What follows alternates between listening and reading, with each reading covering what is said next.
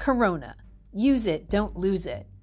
We may never experience a time in our lives like this again. These events offer unique opportunities for growth. We are going to hear from young people, find out what they're experiencing, and how they're managing to find opportunities for growth. How are you using it? Today we have Elizabeth, a junior at Catholic University, where she is a double major in English and philosophy. She's speaking to us from Washington, D.C. Catholic University just canceled their in-person classes for the rest of the year and switched to online sessions. Elizabeth, tell us what the mood is among you and your classmates with this recent change. Everyone's just a little shocked. I think we were all holding out hope that we would be able to go back to school, maybe not as soon as the end of March, but thinking maybe after our Easter break, we could go back. But then our president sent out the news, and I was just getting a flood of text messages saying, I'm so sad. I had all these hopes and dreams for the spring semester, and now I'm not going to be able to get any of them. I think it's just general disappointment and sadness. Wow. And how are you dealing with now taking all your classes online? What's that like? So it's definitely an adjustment, especially when most of my classes are discussion-based. So using different video conferences online are great, but it's also definitely not as great as the in-person. But we're also, I can speak for a lot of students in saying we're so grateful to our professors and for the university for not just saying like, sorry, classes are canceled for the rest of the semester, see you in the fall, and really allowing us the chance to finish our semester. And I think it's going to get better as the time progresses. Everyone's going to get more used to it.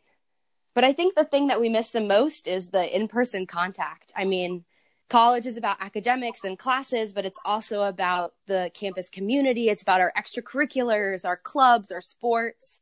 And with the canceling of in-person classes, all that is canceled too.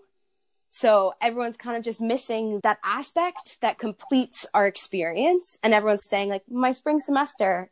But looking on the bright side, I've been talking to a lot of people and I've been really impressed with the way that everyone's been using technology and how everyone's really taking initiative in this new situation. Everyone's saying, you know what? No, I'm not going to let this ruin my spring semester.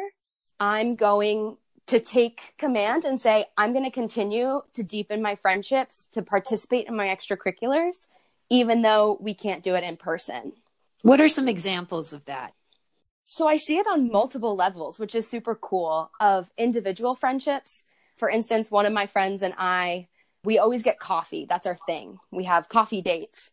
And obviously we can't do that. We can't go to the same coffee shop. We both live with vulnerable populations, so we can't just go out and say, whatever, we're going to do this. So we decided, you know what, we're going to FaceTime each other and we're going to get coffee in our own house. And we'll sit there drinking our homemade coffee. You know, it's not like our Starbucks lattes, but we can still create that environment of the coffee shop.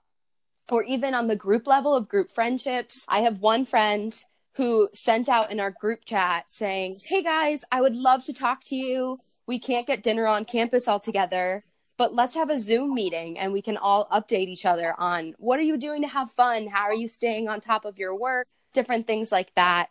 And even on the club level, which I was super impressed with, the president of the philosophy club at CUA actually sent out an email and said, hey, we can't have our in-person meetings, but would you guys still be interested in meeting online and discussing the different topics? So they're actually going to have a Zoom meeting at their normal meeting time next Thursday just to continue clubs. So even though we're not on campus, everyone's trying to continue normal life to say, you know what, I'm not on campus, but I can still make memories with this spring semester. I can still deepen my friendships. That's great. So this podcast is all about using it or losing it, personal growth. So you've explained how you and your friends are adapting. That's a form of resilience. And that's an area of personal growth that I think is super important in this new environment we find ourselves in. Are there other areas of personal growth that you want to share with us that might benefit our listeners? I think also in the area of schoolwork, we've been, like, a lot of our distractions have been taken away from us, of just the little things that we do. So while not being able to see our friends is a bad thing, it also means that we have a lot more time on our hands. I'm not necessarily feeling it this week as we're all adjusting to our new classes, but I'm sure as I get into my routine, I'm going to be gaining a lot more time back. And so I've really been trying to see like, okay, I'm going to have more time to do my schoolwork, so I really want to do it well. A lot of times I have a lot of reading to do, and it can be very easy to just skim it and say, I can get through with half reading this, or writing this reflection paper and not that great because I don't have time to do it because I have so many other commitments.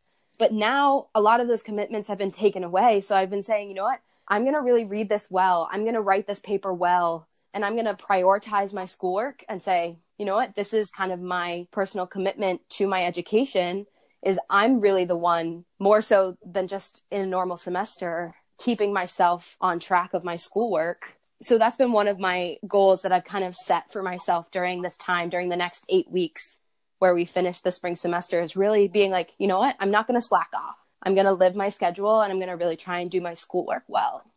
Great. Okay, Elizabeth, this was wonderful. Thank you so much for sharing your thoughts, your experiences, your takeaways, how you're using it and not losing it. We're so grateful. So you take care down there and stay healthy. Thanks, Marie.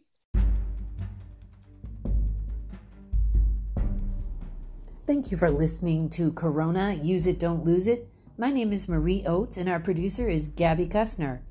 This episode was taped in our New York City studio. We welcome your feedback and guest recommendations. Just shoot us an email at coronagrowth@gmail.com. That's all one word, coronagrowth@gmail.com. We hope you tune in again for our next episode of Corona, Use It, Don't Lose It. Thanks for listening.